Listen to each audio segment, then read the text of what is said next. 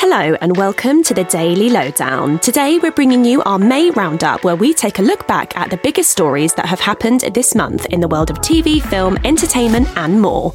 The month kicked off with a momentous occasion when King Charles III and Queen Camilla were crowned at the historic coronation, which took place at Westminster Abbey on Saturday the 6th of May. Shortly before the King and Queen were crowned, the royals arrived in their finery, including Princesses Eugenie and Beatrice with their husbands, followed by Zara and Mike Tyndall, and Prince Harry, who had flown in for his father's big day the night before. The festivities continued well into the weekend, including a star-studded concert at Windsor, with performances from Lionel Richie and Katy Perry, and Monday's event, the Big Help Out, where the Prince and Princess of Wales and their 3 children got involved with some local volunteering. For the first time since 1998, the UK hosted the iconic Eurovision Song Contest. The annual event came to Liverpool, who hosted on behalf of Ukraine's triumphant win in 2022, and it was certainly a contest to remember. Although the UK didn't have as much success as we did the year prior, with Mae Muller's I Wrote a Song only landing 24 points, it was still a brilliant contest and featured a surprise appearance from the Princess of Wales, who performed on the piano alongside Kalush Orchestra to kick off the show.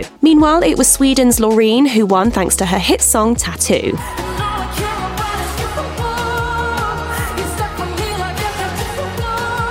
The biggest event in the film calendar kicked off this month, and the Cannes Film Festival has seen some huge Hollywood stars walk the iconic red carpet. Each day has been a star-studded affair, with highly anticipated movies making their debut at the event, including Indiana Jones and the Dial of Destiny, starring the one and only Harrison Ford for a reprisal of his career-defining character, as well as Martin Scorsese's upcoming epic Killers of the Flower Moon. The latter stars Leonardo DiCaprio and Lily Gladstone in the leading roles, and the film is set to be a huge hit after it received a 9-minute standing ovation. It's been 7 years since she last performed a solo tour, but Beyoncé made a triumphant return to the stage earlier this month to kick off her huge Renaissance World Tour. The superstar touched down in Stockholm, Sweden to begin the string of shows for the European leg, which will also see Beyoncé perform in the UK, France, the Netherlands and more, before beginning her US leg in July. The Cuff It Singers concerts are in support of her 7th studio album Renaissance, which was released in July last year and won Beyoncé her 32nd Grammy Award, making her the most awarded artist in Grammy history.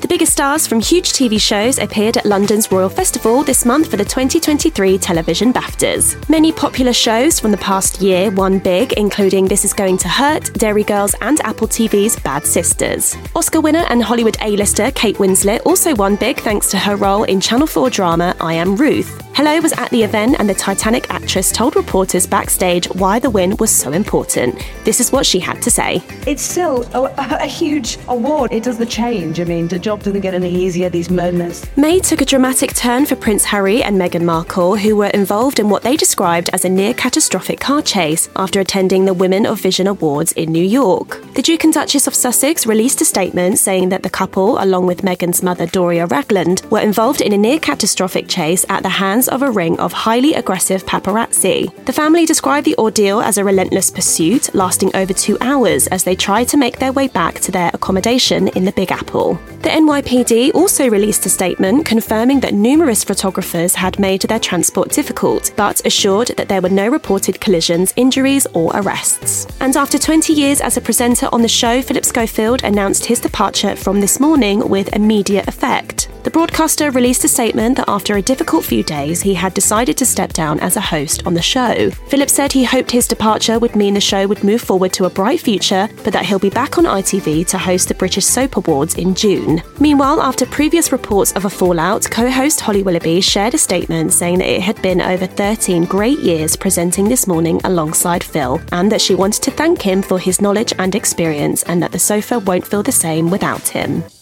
And that's your May roundup from Hello's Daily Lowdown podcast. Make sure you check out our social media channels and hellomagazine.com for more news and updates on your favourite celebrities.